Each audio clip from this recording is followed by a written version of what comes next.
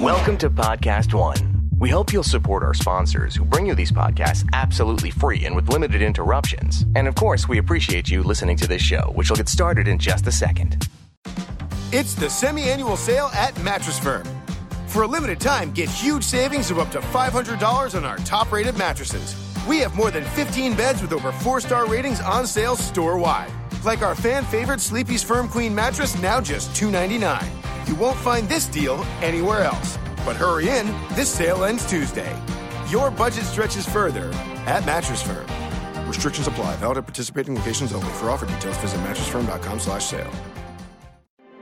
The following program is a Forbes and Podcast One production. Hi, I'm Denise Ristari, and this is Mentoring Moments, a podcast where smart, witty, and bold women are sharing their triumphs and their skids. We aren't just talking, we're taking action, and we're inviting you to join us every Wednesday in my New York City apartment. Mentoring Moments is brought to you by the all-new crossover Toyota CHR. Edgy, stylish, and fun to drive. Visit toyota.com/C-HR to learn more. Embrace the unexpected. And sitting across the table where everything happens in my apartment today is Ivy Woolf-Turk. First of all, Ivy, I just have to tell you, meeting you has been such a blessing in my life. Every time I'm with you, I feel this sense of gratitude and calm. And so I'm so happy that you're here because God knows I need to be calm. So let me tell everyone about Ivy. Ivy was an executive in the advertising and real estate business, and she found herself caught up in a situation with criminal consequences. She was convicted of fraud and sentenced to 5 years in prison. And when I first met Ivy, she told me about the night she was sleeping at home, a single mom with her kids in her house, and 21 FBI agents at gunpoint handcuffed her in front of her children and took her away. It was one of those moments where you just look at her and you think, as a mother, your children, you can't even imagine. And as awful as that was, something happened in prison that Ivy never expected. At a place filled with suffering strangers, she got to take a look at who she was and who she wasn't. Her greatest adversity became her greatest curriculum for growth. And then, in 2013, when Ivy re-entered the real world, another nightmare began. So I'm going to fast forward to today because I want Ivy to be able to share her stories and not me tell her stories. But let me tell you what Ivy is doing today. She is a freedom fighter storyteller, a motivational speaker, a certified life coach, and the founder of Project Liberation, where she works with women who are imprisoned in their lives in one way or another. So, Ivy, normally I would kick this off with my mentoring moment, but I have this feeling that our listeners are probably like saying, okay, well, you just put Ivy on. We want to hear her story. So instead of doing a full mentoring moment, I'm going to share a mentoring moment quote from Alice in Wonderland, because much of what I've learned in business and in life has come from Alice in Wonderland, as good or as sad as that might be. And I think this quote is meaningful to today's conversation. And here's the quote. Alice says, "I wonder if I've been changed in the night. Let me think. Was I the same when I got up this morning? I almost think I can remember feeling a little different. But if I'm not the same, the next question is, who in the world am I? Ah, that's the great puzzle." So most of my ideas come to me in the shower. That quote came to me in the shower yesterday and thinking, I think that you could probably speak to that quote about who am I and how things can change in the middle of the night. So take it away. Wow, Denise, I certainly can.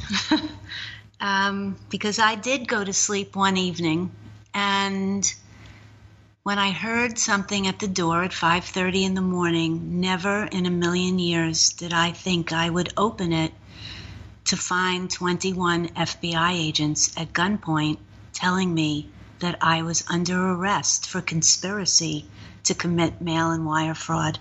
Never in a million years. And as I looked up, and there were my children with their eyes on springs like you see in cartoons, as they handcuffed me and took me away, all I could think, quite frankly, was, oh my God, I don't want to be here. I mean, I didn't want to kill myself, but I just wanted to disappear.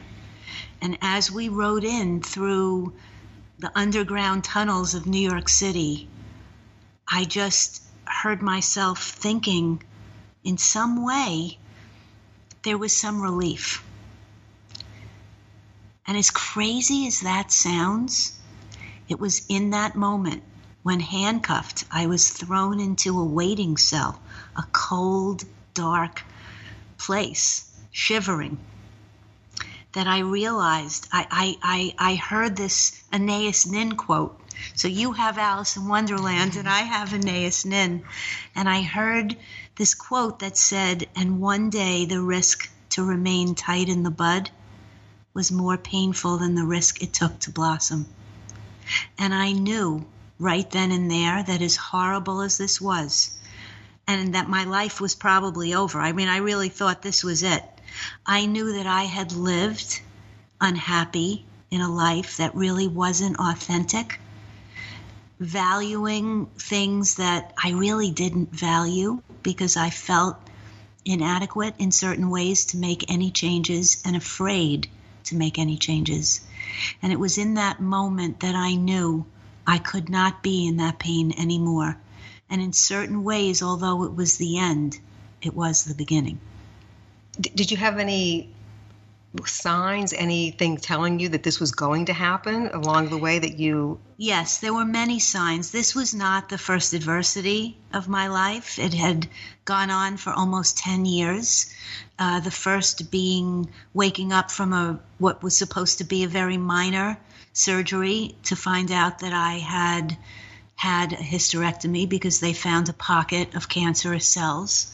And I was only 45 years old, and my whole life changed then.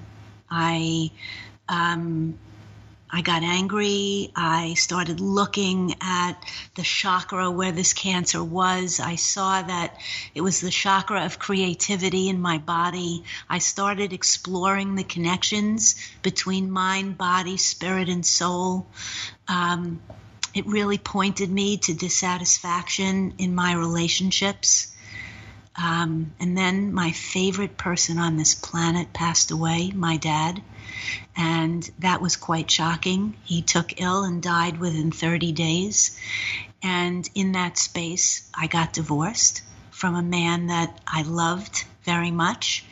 But I was angry, and I was disconnected, and I was looking at results through achieving outside of myself and always feeling that I had to stay where I was, even though my business partner was a very, very abusive man, and there was not a person in my life that knew him, that understood why I stayed there. But somehow I felt powerful by thinking I could fix him. I could fix the situation, being a single parent. I could do this. And it was all about achieving outside of myself. And clearly that didn't work very well. No, it didn't. But it did in the end, in many ways. But did you have any idea that you were going to be arrested, that what you were doing? There were signs. There were many signs. There were all kinds of things going on. And in my soul, I knew that we were in trouble. Although we were closing a deal in 2 weeks that would have paid every investor every single dime they had ever invested over almost 17 years. And we were going to merge with a hedge fund because we knew the market was about to crash, and we were going to have unlimited funding to support the growth of our company. So I bamboozled myself into thinking that all that intrinsically I knew in my soul, there was an exit plan. We would merge with the hedge fund, I would have a management contract, and eventually I would get out of there. What I wish in the rearview mirror is that all those signs, all those years, knowing in my soul that I needed to get up and walk out, but I didn't believe I could do it without him. And why is that? I really have discovered it was really a lack of self-worth, a lack of self-esteem, a belief that I wasn't enough. Before continuing with Ivy's story, I want to thank Toyota for sponsoring Mentoring Moments. Introducing an all-new crossover, Toyota CHR, an edgy new ride that effortlessly takes center stage. Uniquely expressive CHR's precision-cut lines let it shine from every angle. Agile handling helps this crossover show off its athletic side with a driver-focused cockpit that keeps you in command. Best of all, with its standard Toyota Safety Sense P-Suite of active safety technologies, you'll get a valuable package of safety and cool tech. So embrace and express that bold spirit in the smartest way possible. Visit toyota.com/C-HR to learn more. Drivers are responsible for their own safe driving. Always pay attention to your surroundings and drive safely. Depending on the conditions of roads, weather, and the vehicle, the systems may not work as intended. See Owner's Manual for additional limitations and details. Mentoring Moments is brought to you by WordPress.com. More websites run on WordPress than on any other platform. Create your blog or small business website today and get 15% off any new plan purchase at WordPress.com/Forbes. That's WordPress.com/Forbes. Now back to the conversation with Ivy Woolf-Turk. When we first met, you told me that one of the things you saw in common with yourself and with other women who were in prison with you was lack of self-esteem. That in some way, shape, or form, that was the root of why everyone, or not everyone, but most of the people that you knew in prison were there. Something about the lack of self-esteem drove them to do whatever they did. That's absolutely true. Another adverse moment that happened, certainly I've described a little bit about that day, being arrested. But there was a very, very pivotal moment in prison. I call it the moment where I actually gave birth to myself in my foot. In federal prison, women are forced to wear men's clothing, and that includes wearing steel-toed boots. And one day, coming out of a meditation, my foot felt as if I was giving birth in it. And it started to swell, and what ended up happening was it turned out there was a hairline fracture. And in that moment, I was taken off my job in construction. They thought a real estate developer naturally should be in construction. That's great connect the dots. Right. It's just one of those federal prison moments. And it's in the same category. I actually loved my job in construction. What were you doing? I was driving a truck. I was minding the shop. I was learning how to tile bathrooms, build roofs. It was, An Orange is the New Black moment? It was slave labor is what it was. But I had a terrific boss. He happened to be a nice guy. Not all correctional officers are, so I felt very blessed. I got off campus every day. I got to plant a garden, and I did a lot of writing at my big old wraparound desk in the construction shop. And I used to fantasize that the tools that were on the wall were life tools. And, of course, if one of them didn't get returned at night, I was going to go to solitary. So it was a responsible job, which I related to in some ways. So now I was grounded. I wasn't allowed to go back to the shop because you must wear steel-toed boots. And I was sequestered to this one long hallway and my personal bunk where everyone lived, 210 other women. And that was probably the lowest moment. I felt stripped down to my blood and bones. And then I heard what you never want to hear in federal prison, my name on the loudspeaker being called to an office. Usually when that happens, it means that somebody in your family or close to you has passed away. And what that usually means is that you won't be allowed to go to the funeral. And my heart was in my throat. It feels that way now as I'm telling this to you. And I hobbled down the hall to the office only to find that I was being offered a job as a GED English teacher. And I have to say that in that moment, I found my life's purpose. I was given a classroom, a curriculum to study, and the ability to meet with many, many women who I discovered were just like me. Past age, past race, past socioeconomic background, religion, any demographic you could throw at me, we all lacked in one thing. That self-esteem, that lack of, not knowing that we were enough, and in some cases, believing we were even too much. And what I got to see in administering this curriculum and others that I then was able to administer, journaling, meditation, yoga, modalities that could connect us all in ways that I was connecting myself with all the time in the world to learn how.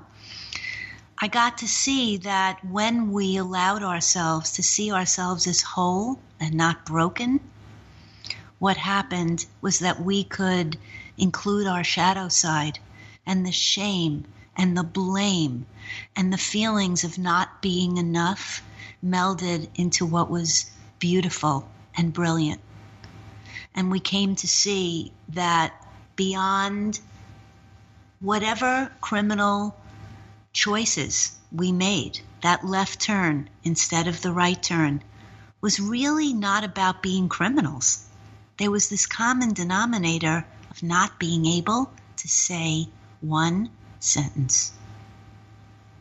No. Didn't matter if it was the abusive business partner, the husband who was beating her, the drug dealer boyfriend, the brother who took over the business.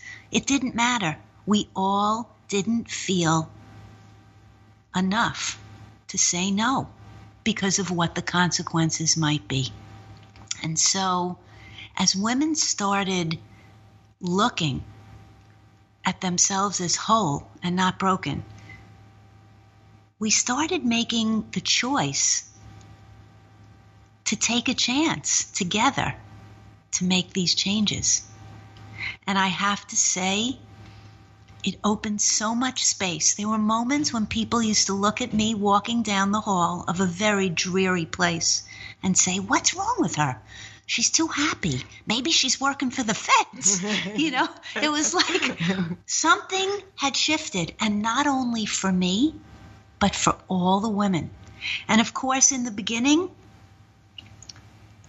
this resilience, this ability to bounce back when things don't go as planned, it wasn't natural for me. Coming from the inside out, from my own inner resources, from my discoveries, taking these chances to really be who I was, do what I loved. I loved this. I loved seeing women rise above their shame and the blame and noticing that maybe they weren't frauds in the way that they looked on federal documents, but they'd been fraudulent to themselves, just like I had. And we became this sacred sisterhood. We created an opportunity to go out into the community with the camp administrator at the time and speak to at-risk youth about the choices we made. And it was amazing to see these kids in underserved communities all around Connecticut going, "Oh my God."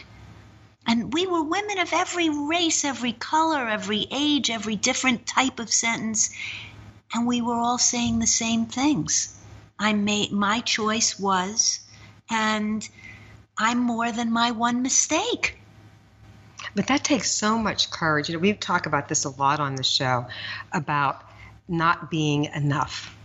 And there are women on the show who have led major divisions of major corporations who to this day are still feeling that I'm not enough. And I was at a dinner last night and we were talking about that it wasn't like purposefully brought up, right? It was just someone said, they were talking about something and they said, I need to take a break from what I'm doing because I just feel like I'm never enough. I don't feel like I'm enough. My daughter's 7 years old. I don't feel like I know her.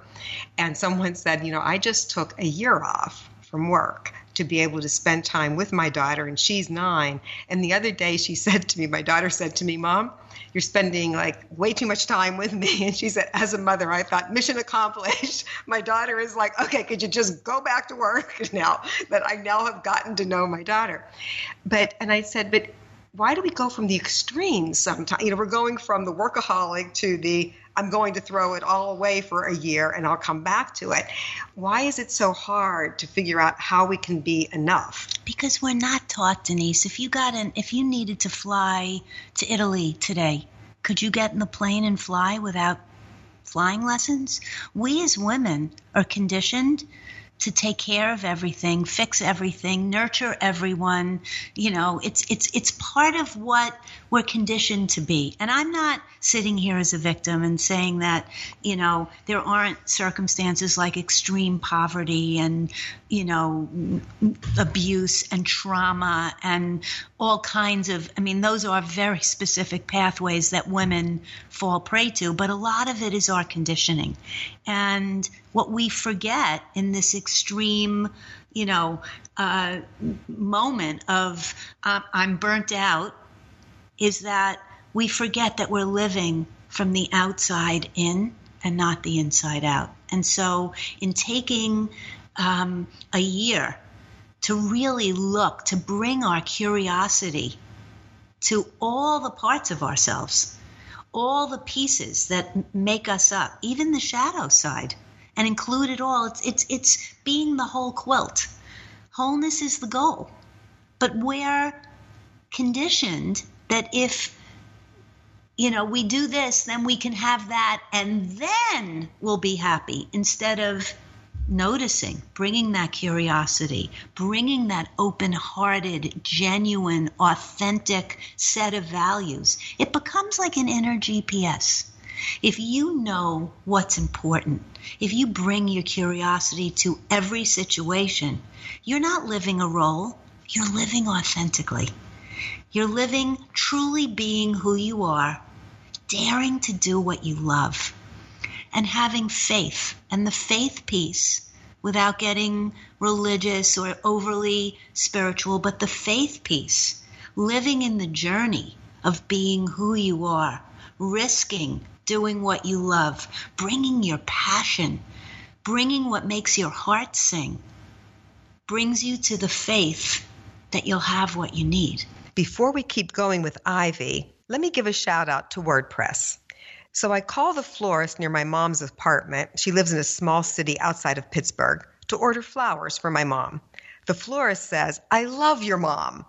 And she tells me a story about my mom from like 20 years ago, a story that I had not heard before. It was a beautiful walk down memory lane. I love local businesses because there's a special personal touch. But how can a small business make a really big impact? By going to WordPress.com and creating a website for your business or personal blog. Even if you don't have a clue how to build a website, WordPress.com can guide you through the process, starting with customized themes. Plus, when you're on WordPress.com, you'll get built-in social sharing and search engine optimization. On WordPress.com, you are part of a community with support 24/7. Come see why nearly 30% of all websites run on WordPress and why more websites run on WordPress than on any other platform. Get started today with 15% off any new plan purchase. Go to WordPress.com/Forbes to create your website and find the membership plan that's right for you. That's WordPress.com/Forbes for 15% off your brand new website. WordPress.com/Forbes. It's the semi-annual sale at Mattress Firm. For a limited time, get huge savings of up to $500 on our top-rated mattresses. We have more than 15 beds with over 4-star ratings on sale store-wide. Like our fan-favorite Sleepy's Firm Queen mattress, now just $299. You won't find this deal anywhere else. But hurry in, this sale ends Tuesday. Your budget stretches further at Mattress Firm. Restrictions apply. Valid at participating locations only. For offer details, visit mattressfirm.com/sale. Hey, have you heard? Podcast One has a whole bunch of awesome new shows filled with big names that are waiting for you on our brand new, amazing app. This one's a game changer. There's Norman Lear talking to Amy Poehler, Julia Louis-Dreyfus, and Charles Barkley. Geffen Playhouse Unscripted with Bryan Cranston, Josh Gad, and soon Neil Patrick Harris. Nice. OC Real Housewife Heather Dubrow's World. Lady Gang's Three Mimosa Podcast with Leah Michelle, Nelly Furtado, Elle King, and more. Plus, every episode of The Adam Carolla Show, Dan Patrick, and Rich Eisen. And if you like what happens in the ring, we've got Steve Austin, Chris Jericho, Chael Sonnen, and a whole bunch more. So download our one-of-a-kind new app and see for yourself. Go to the App Store, Google Play, or download it now at podcastone.com. Mentoring Moments is brought to you by Braintree. If you think that your payment system exists solely for the purpose of transferring money from a customer's wallet to yours, think again. Braintree. Rethink payments. Learn more at braintreepayments.com/Forbes. I think it's hard to figure out what we were put on this earth to do, and I don't mean to sound so out there about it, but what are we here to do? What is our purpose here, right? I remember years ago, one of my consultants, when I was leaving USA Today, she had said to me, "But what do you want to do?" And I was like, "Well, I don't want to be a doctor. I don't want to be a lawyer." And she was like, "I didn't ask you what you didn't want to do. I asked you what you want to do." And that's a really hard question when you're going, right? When you're just going so fast that you're not taking the time to think, where do I want to go? Who am I? Going back to Alice in Wonderland. And it's like, who am I? And what is it I want to do? So I want to go now into your re-entry into the world that we're in now, and how that was as difficult, if not more difficult, than being in prison. So you get out of prison, and are you optimistic that things are going to? Okay, first of all, let me say this. There's not a person, man, woman, at-risk youth, I don't care who you are, that walks into prison and doesn't spend every day thinking about getting out? Yes. It occupies, there are some people who count. There are people who count days, people who count hours. Quite frankly, I don't believe in counting, because that was not being in the present, in the moment, which quite frankly is all we have. That's a whole other discussion. Right. I want to interrupt for 1 second, though, because I think we do that in our regular lives as far as like retirement and stuff, right? Or I have friends, because I'm in my 60s now, who are saying, I just can't wait till next year until I retire. And they actually are doing a countdown to retirement. That's not a person that's living. No, it's that like, okay, person so is not present. Right. And then when I say, what are you doing, though, after, when you retire, I'm thinking, well, maybe they have these glorious plans, right, to do something. Nothing. I don't know what I'm going to do, but I'm not going to be working. And I think you've been doing this job now for 20-some, 30-some years, and all you've been looking forward to is retirement? What have you just done with your life? How sad is that, right? Denise? And I think there are many people that, whether it's work retirement or it's kind of my kids are going off to college, and then my husband and I will travel, but they never travel. It's waiting for the next thing. Well, is self-worth about your accomplishments? Is self-worth about the next thing, about doing, or is it about being? Right, and you're not present. I mean, it's like, and I'm not, I don't want to be that every moment of every day, because I'm not. I believe that we have to live every moment of every day. Do I do that? No, but I try. And I'm really being conscious about trying to be present these days. That when I'm doing something, I'm present. I used to have season tickets to the hockey games in D.C., and I used to be there watching the hockey game, thinking about.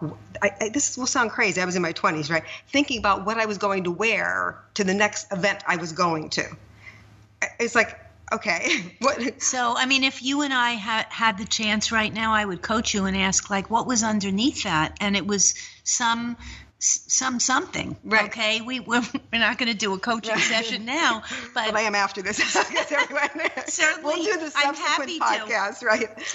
But back to your story. I just wanted to make that point to our listeners that it's not just counting the days to get out of prison. We all create the prisons of our minds that we're living in.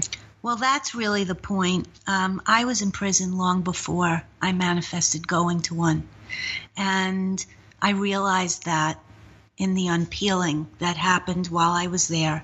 And of course, although I didn't count days, what I did look forward to was being reunited with my values, the people that were most important to me, my beautiful children, 2 that I gave birth to and 2 that were bonus children to me from my second marriage.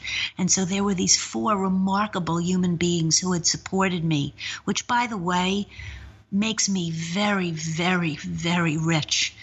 And many of the women, many of the sisters I served with and continue to serve in the work that I do today did not have the ability. They were ripped from their families, from their children, in ways that they never were able to get visits. Their children were far away. They couldn't afford to come, whatever it was. The courts had put them in foster care.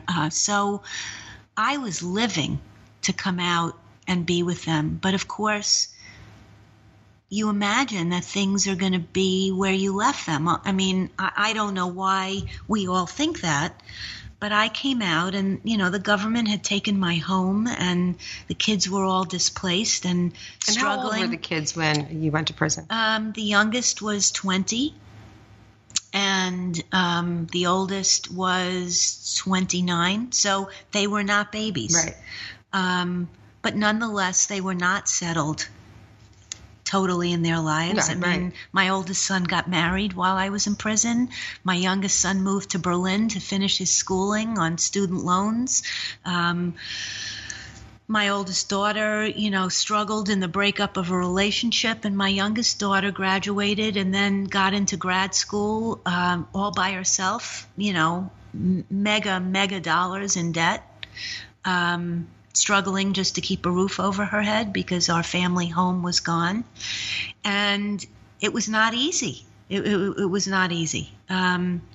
So I came out, in this romantic vision that I'm going to be free.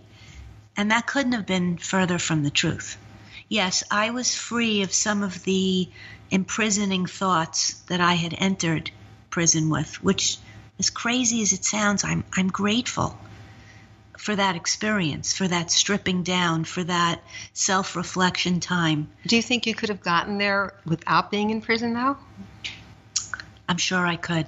Had I had the ability to do what I'm now administering for others, if it was available to me in this way, or if I had known about it, because I'm sure it might have been available in some other form, maybe. For sure, yes. Right. I mean, I want to... But living the life you were living. No, not. Living backwards from, the outside in, absolutely not. Living in outcomes and defining my worth by outcomes, absolutely not. I would have probably just created another cancer or another disaster, that stopped me and really stopped me. And when you say outcomes, were you looking at that as financial success? It was in every way. It was... When you live from the outside in, you're looking at what you look like, how much money you have, things, people, places, and things. That's not really what matters to me. The truth is, it never really did. Right. That's what's so ironic. And yet I lived a life. If I had this, I could do that, and then I'd be happy. It was backwards. Have, do, be versus be, do, have. And so it was all in the doing and not in the being. And so I came out. I was sent to a halfway house in the Bronx. Needless to say, it was not a very pleasant place. There were very few women. The majority were men. It was filthy. So when you leave prison, you leave with what? What did you have to come out to the world with? Some books and the clothes on my back. Any money? Any...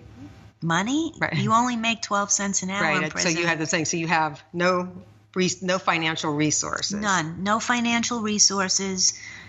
Just the grace of friends that made donations and sent a pair of boots and a pair of leggings and a couple of sweaters through my daughter.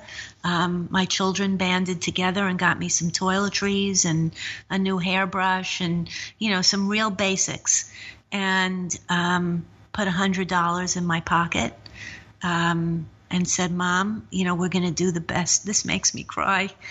We're going to do the best we can to support you, but we're barely living ourselves. And, we're going to try to help you get a job and find your way, but it's not going to be easy. Nobody lived near the Bronx. I mean, not that they were so far. I mean, Amanda was in Massachusetts, and Brandon was in Berlin, and Kelly and Josh, they just didn't really know how they could help me. They were holding down several jobs themselves, and Kelly was, trying to get clinical hours, and I mean, it was crazy. It was just, oh boy, And as a mother, this is the last thing you want to be doing with your kids, right? I mean, the last thing you want to be as a mother is a quote unquote burden. Well, in addition to which, they go to prison with you.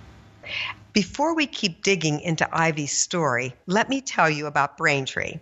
Having an up-to-date payment system is one of those things like a rattle in your engine that you might let slide to the bottom of the to-do list. Everything's working now, so you'll get to it when you get to it. But that's not necessarily a practical strategy. Leave it too long and you could be stranded on the side of the highway. And when we're talking about getting paid, you don't want to get stranded. It might not be a bad time to check in with Braintree and keep your business humming. Braintree, rethink payments. Find out more at braintreepayments.com/Forbes. Mentoring Moments is brought to you by FreshBooks, which is a ridiculously easy-to-use cloud accounting software for small business owners that saves you time and gets you paid faster. Now used by over 10 million people worldwide. For your 30-day free trial, go to freshbooks.com/Forbes and enter Mentoring Moments in the How Did You Hear About Us section. Now back to Ivy's gripping story. We had to unpack the shame and the blame and the fear and the stigma that they had to go through as my children. And the friends, those that really saw who I really am and those who didn't. And the disappointments and the family schisms and the just terrible discrepancies in the administration of the system and how it treated me. And of course, unfortunately, I am from privilege. I find myself apologizing for this a lot. And I am educated. And there was really no place for me in reentry. So I came out and went to many of the institutions that claimed to serve those of us in reentry. And all I kept hearing was, you'll be fine. And finally, after a few months, after getting mugged in the halfway house, having my rotator cuff torn, my kids banded together with my second ex-husband and said, you can't live there anymore. And the time for me to be on home confinement was nearing. And my youngest daughter moved out of her apartment in with a friend. And they banded together and gave me 6 months worth of rent so I could have a place to live that was safe to start my life. And I'll never forget that first night where I sat there with the family dog, which they had taken care of while I was gone, in my arms on an air mattress with a lamp. And I thought, okay, this is freedom. And I was so grateful. I also was scared. What am I going to do now? Everybody's telling me, you'll be fine. You'll be fine. I went to one place and I said, but I'm not fine. I'm hungry and I'm scared and I'm unemployed and my rent is going to run out. And they said, well, if you're hungry, we have pancake mix. That's all they could offer me. And so I decided that what I did inside, bringing this fusion of healing modalities to women who did not come from privilege like I did, who did not have the education necessarily that I did. This was my life's purpose. And being who I am, I now had some street cred because I had a shared experience. But I felt like I needed a credential in a very non-felon friendly world other than ex-felon. And so I began to investigate every school I could possibly investigate, and one after another turned me down. I needed scholarships. There were no scholarships. I needed something, somebody to take a chance. And I had my eye on one coaching school in particular because it specialized in coaching for transformation. It specialized in cross-cultural diversity. And I knew that to really tackle bringing together these modalities, arts-based intervention, yoga, meditation, and life coaching, I needed special training. And they took a chance on me.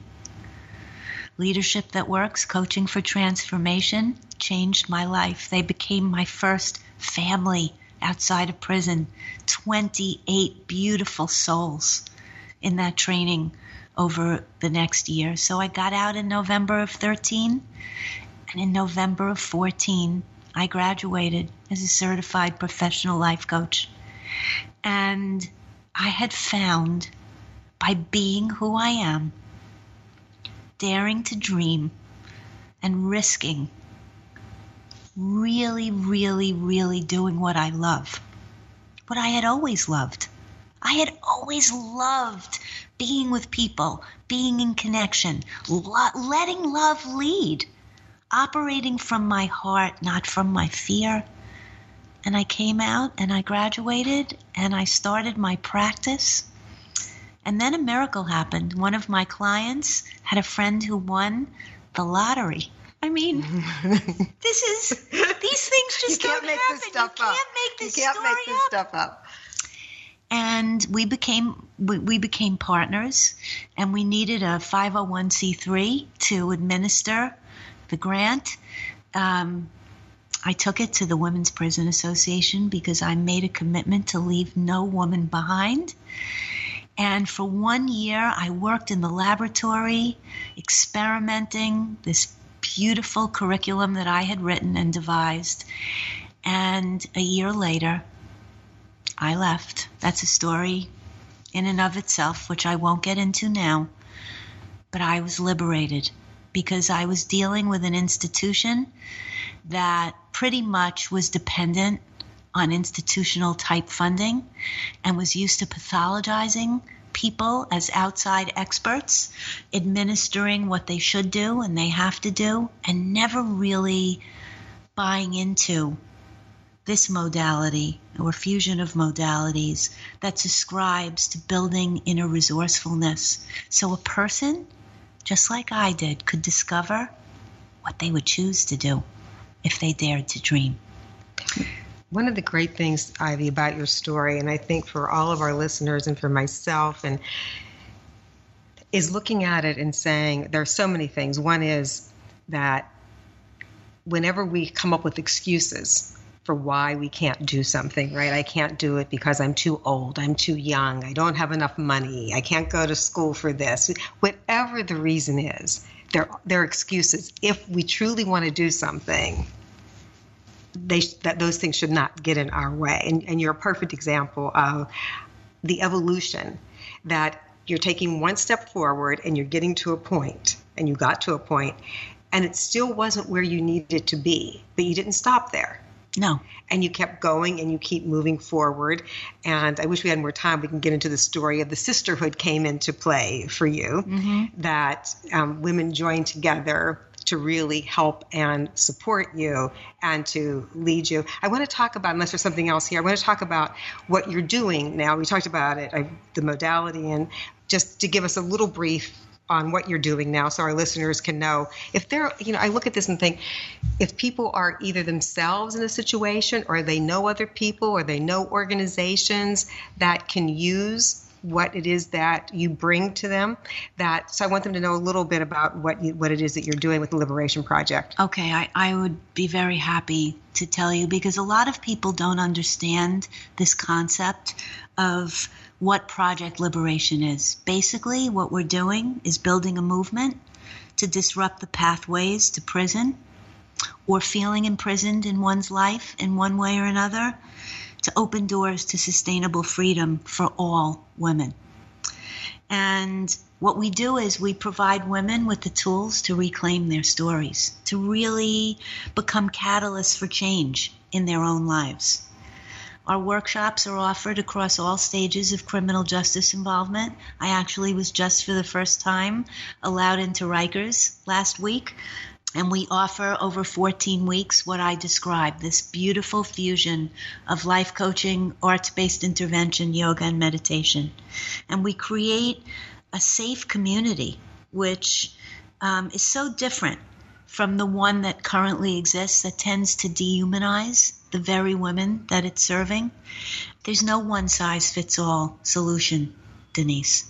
We believe for every woman who receives the healing and empowering and supportive services that we offer, the tools, we don't claim to know anything, but we believe each woman knows everything, given the opportunity in a safe container, in an environment where she's given the opportunity to really take a good, hard look at what would make her heart sing. There becomes a powerful ripple effect. And once women can really connect with their own sense of power and purpose, what we're seeing is that they can go support their families and give back to their communities and disrupt these very, very specific pathways that lead them to being imprisoned or in actual prison. Before we keep going with Ivy, I want to do a shout out to FreshBooks. For a lot of us, the paths we take in our lives can lead us down many different roads. And a similar thing happened to FreshBooks on its road to becoming the largest cloud accounting software platform for small business owners in the world. As a company, they've managed to stay small while soaring to over 10 million users strong. Or is it the other way around? Has FreshBooks' customer base soared because their company has stayed small? Named as a small giant on Forbes' list of best small companies this year, FreshBooks has been recognized for focusing on greatness over growth. By drastically simplifying tasks like tracking expenses and getting paid online, invoicing so you can send professional-looking invoices in about 30 seconds, and delivering award-winning customer service that usually picks up in under 3 rings, FreshBooks has changed how small business owners deal with their day-to-day paperwork. But this is only a fraction of what FreshBooks can do, and they want you to see more. To claim your 30-day free trial, no credit card required, just go to freshbooks.com/Forbes and enter Mentoring Moments in the How Did You Hear About Us section. This is Mentoring Moments with Denise Rostari. Now back to Ivy's story. And I have to say that there's one institution that really stands out for me, and I'm very proud to be administering most recently in the last few months Project Liberation. We do groups on our own and with community partners, but my favorite new community partner is the New York City Department of Health.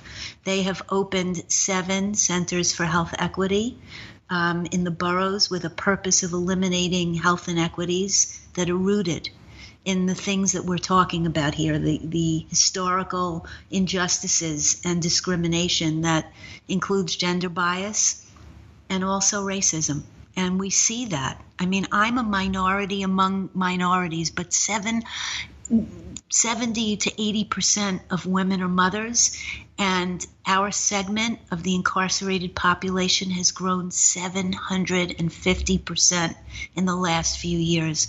This work is imperative. We're wiping out our mothers, our women, our families, our communities. This needs to be addressed. And so they have hired Project Liberation to offer classes on holistic health, to address toxic stress and all the other things that we do, and to really connect women to their intrinsic internal beings so they can be who they are, do what they love, and not have to live as victims but as heroines, as Nora Ephron once said, of their own lives. And I just think what you're doing, your whole story, it's a story of courage. It's a story of failure. It's a story of courage. And as we were talking earlier, how you found your courage to not be a victim is what, for this segment of the podcast, I want to leave all of our listeners with, is that we're not victims, no matter what situations we get ourselves in and the prices we have to pay. We're not victims, and we just have to have the courage to figure our way into what we're really supposed to be doing and to the happiness of our lives. And now we're going to take this podcast in a different direction. We're going to do a little segment called I'm Done With That. And I think there are probably a lot of things you're done with, and I'll kick it off and you can think of what you're done with. So I'm done with thinking of what I want to take to someone's house when they invite me to dinner. And I'm done with that, with thinking about what I want to take, because I'm borrowing an idea from Libby Moore, who has been on the show. She came to dinner and she brought lottery tickets. And I thought, I used to do that years ago. I used to bring lottery tickets for all the dinner guests. And it's especially fun if you do the scratch-offs, right? Because you immediately win. And I used to have a house rule. If I was the host, that I got 50% of the winnings. But that doesn't have to be anybody's house rule. You don't have to take 50% of your friends' winnings. But that was just my rule. It was like, if you win, I get 50%. But so I'm done with, I'm passing a tip on to everyone. It's a great hostess gift to be able, and it's fun, and people get a kick, and it's a different conversation starts up. So that's my tip. Take lottery tickets to the next dinner you're invited to. I love it. Okay, well, I'm going to steal my tip from Thomas Edison. Uh-oh. My tip is to say to yourself, I have not failed. I've just found 10,000 ways that won't work. And try again. Try again. Try again. So you're done with not trying, with looking at when you don't succeed as failure? Exactly. I'm done. I am done. But you've been done with that, right? I mean, that's great. You don't have to be done with it today, and that's great that you're done with that. Well, every day another challenge comes up. Do you find yourself sometimes, though, sinking back into it and think, like, you have to consciously say, like, it doesn't come naturally, that you just are like, okay, I'm hauling go lightly, and I am human, right. And so I need to face my shadow self. Old habits die hard. I'm human, and so I have to self-coach. I have to walk my talk every day, and there are times when I'm tired and I'm defeated and I'm scared because there's no money in the bank. Right. That I'm not going to make it. What's to become of me? So how do you get out of that scared mentality? I welcome it to breakfast. There's a poem Making some pancakes? I do. There's a poem by Rumi called The Guest House, and it's basically about inviting all of you to your breakfast table. So I take a moment to pause. Pausing is very important. Yeah, that's one of the other things I'm done with, not breathing. Oh, breath. Breath. We can live without food for quite some time. We can even live without water for quite some time, but we can't live without air. So taking a breath, pausing, really taking a look at who's present, who's at the front door, inviting them in, as the Rumi poem says. I'm not going to say, Ms. Depression, you are being punished. You're not getting pancakes. I'm feeding all of them. I'm noticing if I'm watering the weeds or the flowers. I'm asking them why they came today and what they want me to know. And in that moment, I'm creating space to really be authentic, ask, bring my curiosity. And I can't even tell you, it opens space for miracles, because I always have room to really be in that moment then, and not, it's like the Buddha said, suffering is really a part of life. If you accept that, you can create room. Oh, I agree. If you try to push it away or make believe it's not happening, which is what I used to do. I just was in denial completely. So look what happened. Created what I call dis-ease in every part of my life. When I allow even what feels painful or like suffering, miracles happen. Taking that breath and that pause makes all the difference in the world. As I said earlier, it's when I'm always going too fast, like I'm just going, is when I get in trouble. So Ivy, now we're going to do takeaways. We've crowdsourced questions from our listeners. And one of the questions is, when you were first in prison, did you take responsibility for your actions? Were you able to say, I did something wrong, I'm paying the price? Absolutely not. I was absolutely the ultimate victim. Everything felt unfair, onerous, and quite frankly, if I wanted to die when I got arrested, I really wanted to die then. And what I got to see was that I had choices. And once I really started to look at myself and the truth about the choices that I made, there were always different choices. There were always different options. There are always many ways to skin a cat. And once I took responsibility for the mistakes that I made, I found out that I wasn't a fraud in stealing $30 million, but I was a fraud in the way I was living. And the minute that shift happened, what I'd like your listeners to take away is to please take responsibility for what you're noticing. Pause, bring your breath, bring your curiosity, and notice whether you're in alignment with what's really important to you. If it's not, say no. So I think that's one of the biggest things, is that as women, so often we are the good girls, we're the pleasers, we want to say yes to everything, and because we think people won't like us if we don't do it their way. And that's always when we end up in trouble. So, Ivy, I can't thank you enough for being here, and thank you for sharing your stories, because it's these stories that when we dig deep and we share those stories that really help all of us. So thank you for being the sisterhood. Thank you, Denise. Thank you so much for giving me this chance. It's a big deal. It's a big deal. Sending you kisses. Thank you. I'm really touched that Ivy has joined us today on Mentoring Moments to share her stories. She has gone through the ringer. She went through the dark times, from prison to the halfway home. But with her great support system and the ability to really dig deep, she came out the other side. But she had to quit living in the prison of her mind and really realize her self-worth. That's what got her to the other side. And now she's able to help others. It's just that story that we can all get through it and move way far beyond where we ever thought we would go. So thank you for joining us today. And to get Mentoring Moments the moment it's live every Wednesday, remember to download new episodes on the Podcast One app, or subscribe at Apple Podcasts or podcastone.com. And make sure to rate, review, and share. And check out my show notes on Forbes.com. Talk to me. I'm easy to find, always on Twitter at Denise Ristari. Until next week, keep sharing your stories, because your stories matter. Download new episodes of Mentoring Moments every Wednesday at podcastone.com, Forbes.com, the Podcast One app, or you can subscribe at iTunes.